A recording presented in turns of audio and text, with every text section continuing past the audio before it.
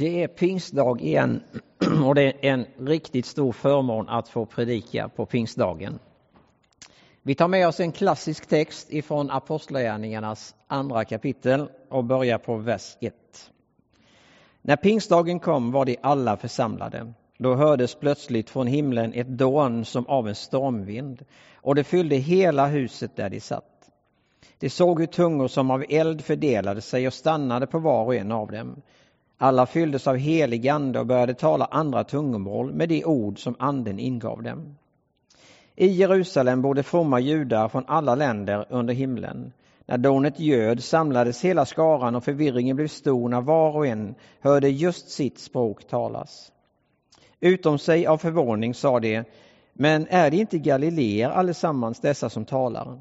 Hur kan då var och en av oss höra sitt eget modersmål talas? Vi är parter, meder, elamiter. Vi kommer från Mesopotamien, Judeen och Kappadokien, från Pontus och Asien, från Frygien och Pamfylien, från Egypten och trakten kring Kyrene, i Libyen och från Libyen. Vi har kommit hit från Rom.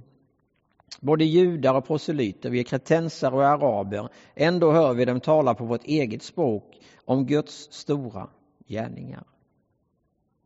Pingstdag. Det är ju en sån där dag som innebär väldigt, väldigt mycket. Kan bära mycket förväntningar med sig, kan bära mycket liv och glädje med sig när vi pratar om anden. Det kan också vara så här att när vi pratar om anden kan det skapa kramp. Det kan liksom på något sätt låsa sig. Om vi kommer till den punkten då vi framställer anden som någonting som vi behöver förtjäna. Något vi behöver liksom på något sätt nå upp till. Och kanske om vi då ska veta att vi verkligen har anden, behöver vi ha del av det där tecknet. Vi återkommer lite till det. Men det har ju blivit så genom historien ibland att man har tänkt att tungotalet är själva tecknet. Har man inte det så räknas det inte på något sätt. Och ibland har det ju hänt då naturligtvis, utan att vi riktigt visste hur det gick till, att vi har delats upp i ett A- och ett B-lag. Alltså den som har upplevt och den som inte har upplevt. Så har det blivit, fast vi kanske inte tänkte att det skulle bli så ifrån början. Men då är det viktigt, tänker jag, att ha koll på grundförutsättningarna. Lärjungarna har upplevt en omtumlande tid, precis som Lena var inne på här i inledningsordet. Nästan allting som de visste och kunde och varit med om tidigare har skakats i grunden. Det är nya gränser som har satts, nya utmaningar som har kommit på kartan. Hela påskhelgens dramatik finns här, precis som vi hörde Lena berätta om. Men det slutar ju inte där. Himmelsfärden kommer, och vad är det som händer då? Jo, det beskrivs så vackert i slutet av Lukas evangeliet i det 24 kapitlet. Han tog dem ut ur staden bort emot Betania. Han lyfte sina händer och välsignade dem. Medan han välsignade dem lämnade han dem och fördes upp till himlen. De föll ner och hyllade honom och återvände sedan till Jerusalem under stor glädje. Och de var ständigt i templet och prisade Gud. Tänk att få leva med den blicken, den scenen på näthinnan. Jesu blick, händer som är utsträckta för att välsigna, för att dela välsignelsen. Tänk att få leva i det, på något sätt fältet. Få känna den känslan. Nu börjar en ny tid. Lärjungarna är inte ensamma. De får en hjälpare, någon som viskar in i deras öra, som påminner om och om igen, som målar Jesusbilden, som väcker längtan och kärleken till liv igen och igen.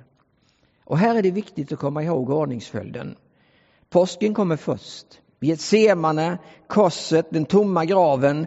Allt berättar om en nåd som går över allt förnuft. Om en förlåtelse, en försoning som sträcker sig över alla gränser. Och på något sätt skulle man kunna säga att det är här livet börjar.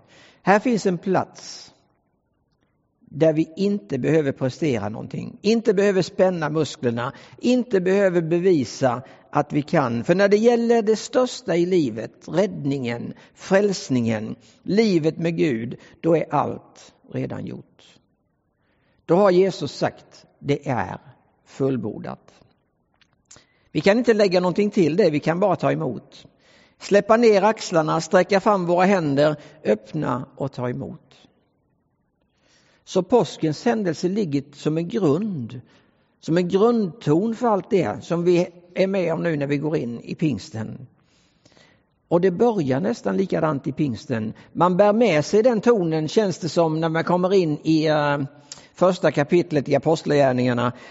För då säger Jesus, stanna i Jerusalem tills ni blir beklädda med kraft. Tills ni får uppleva den helige ande. Stanna tills ni har fått ta emot, säger han. Det är ingen ansträngning i det. Det är ju ingen uppoffring i det. Bara stanna och vänta. Och på något sätt så är det samma atmosfär. Slappna av, släng ner axlarna, öppna och ta emot.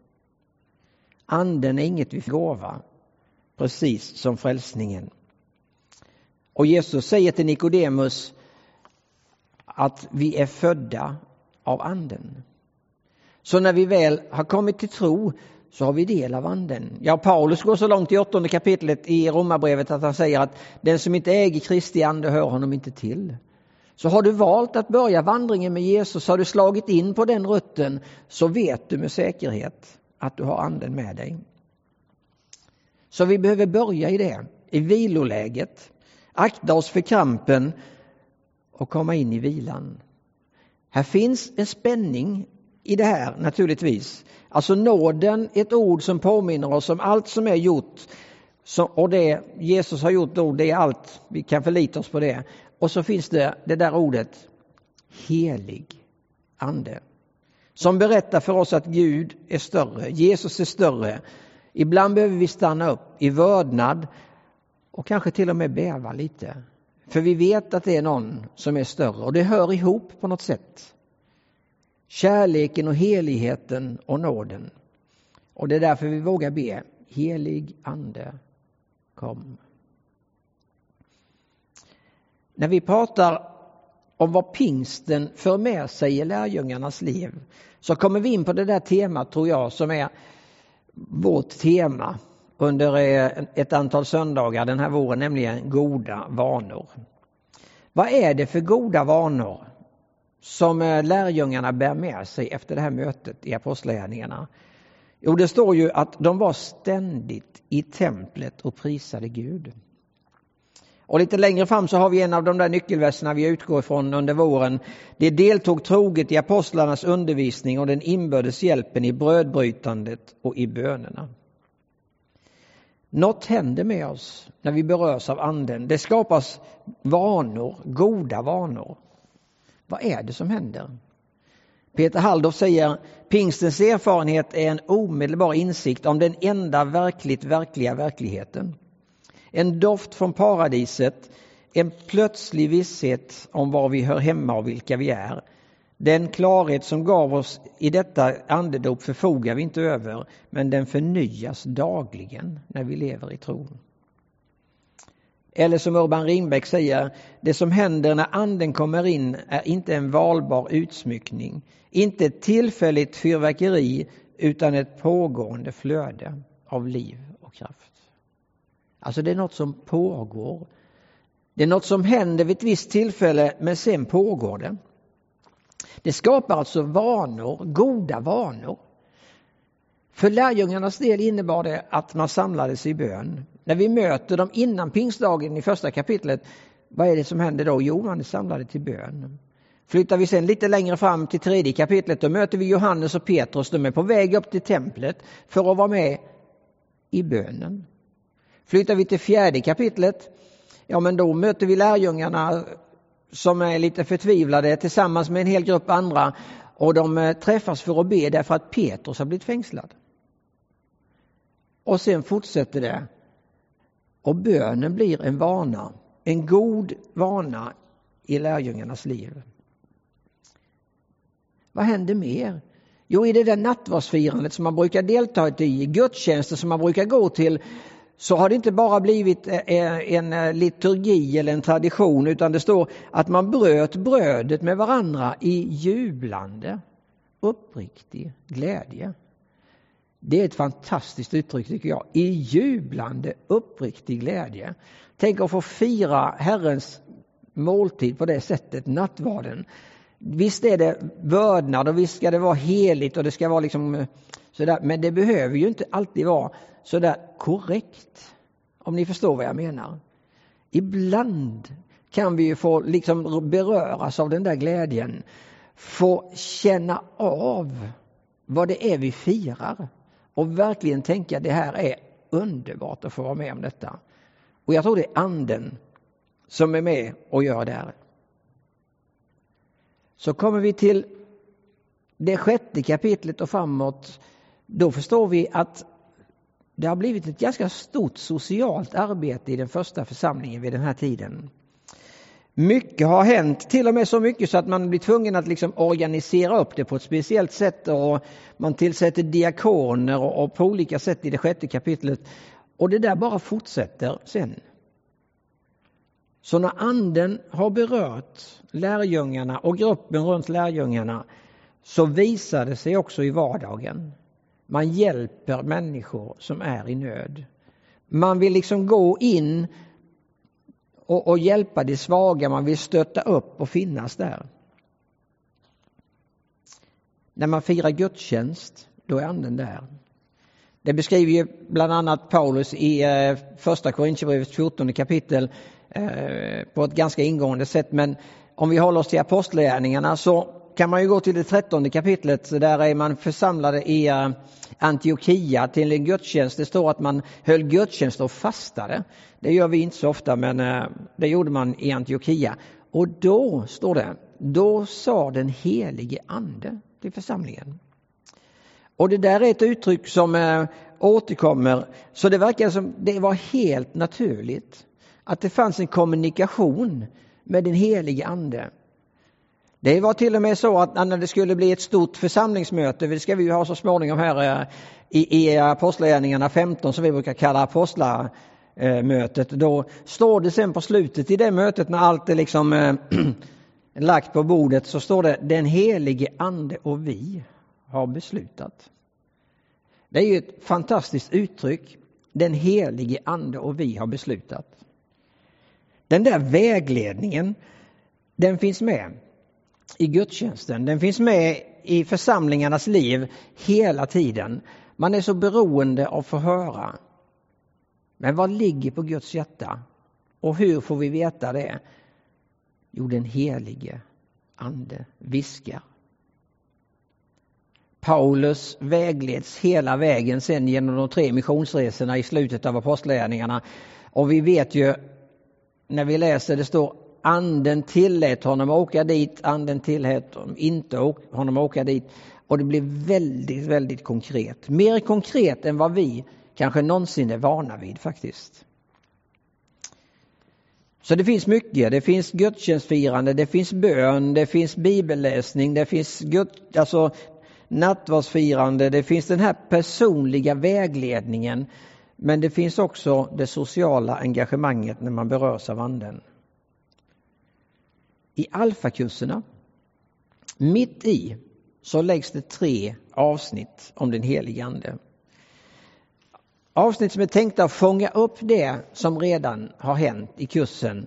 Men också avsnitt som är tänkta att peka på Jesus.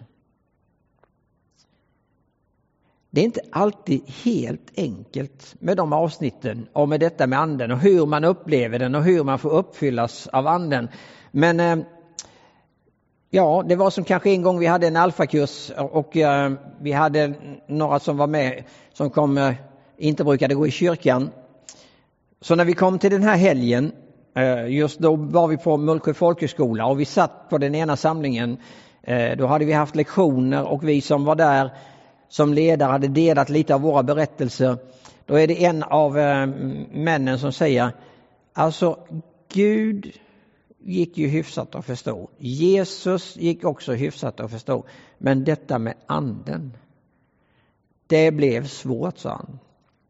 Men om det är så bra som du säger så vill jag uppleva det nu, säger han. Och så fick vi be tillsammans där.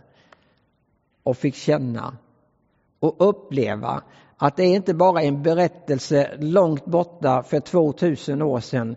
Det är någonting som händer nu. Det är ett pågående verk. Det finns många berättelser om vad som händer när anden får vara med och påverka. En del kanske sådana stora som vi har svårt att ta till oss, som inte vi riktigt förstår och så. Och andra som vi riktigt känner, detta berör mitt liv. Det här ligger nära mig. Men faktum kvarstår. Vi klarar oss inte utan anden. Det är genom anden vi föds på nytt. Och det är genom anden vi får hjälp och vägledning i livet. Det är anden som målar Jesusporträttet i ditt och mitt liv. Och man brukar vara svag för vissa saker, säger man ibland. Man kan vara svag för choklad och man kan vara svag för en det ena och en den andra. Och så. Genom hela min pastorstid så måste jag säga att jag är svag för detta med anden. Det började tidigt med en sån... För er som är lite äldre och tittar på detta, så hade vi en kärv karaktär i Alliansmissionen som var missionsförståndare under ett antal år. Han hette Knut Svensson. När jag gick på Kottebo var han gammal. Och då kom han varje tisdag eftermiddag och undervisade oss om anden bland annat. Det satte spår i mitt liv. Sen har jag mött andra personer genom åren. En som har varit pastor i den här kyrkan som har betytt mycket vad det gäller den vandringen. Som har fått flytta hem till Herren nu. Det var Majstina Kylberg. Hon förmedlade verkligen den tonen ifrån den helige ande. Så det inte bara blev som en berättelse, utan så där så det fick landa i livet. Och det var precis som hon sa, ja men följ med en bit på vägen. Se hur jag gör. Så ska du se att det blir lättare. Och så kan man rada upp ett antal personer som har fått betyda mycket. Det blir så. Anden blir oumbärlig i livet. Utan den skulle det bli väldigt fattigt. Och tänk om vi skulle släppa till lite mer. Våga lite till. Sätta andens segel, som det står i en psalm. Igår hade jag förmånen att köra buss igen. Det var länge sedan det var ett tag sedan i alla fall. Jag körde stor buss. Även om jag har gjort det ganska mycket. Jag fick möjligheten att följa med våran konfagrupp till missionsbåten Shalom i Oskarshamn. Där under eftermiddagen så berättar skepparen Birger Borgemo båtens historia. Jag har hört den ganska många gånger förut. Den är fascinerande. Det är om Guds tilltal, om Guds vägledning. Till och med människor som inte känner Jesus, eller vad vi tänker inte känner Jesus i alla fall, blandas in i historien. Precis som i den bibliska berättelsen. Det finns situationer som verkade omöjliga, som var helt liksom låsta. Och så kommer ett tilltal och så kommer liksom de här öppningarna som bara den helige ande kan göra. Vad spännande det blir när vi får lyfta blicken. Vad spännande det blir när vi får leva i Jesu blick. Under hans välsignande händer. Öppna händerna. Och bara ta emot av den helige ande. Bara våga säga, kom helig ande. Det blir ett spännande liv. När vi får vara med och formas. Så att vårt liv blir en sång. En ton från himlen.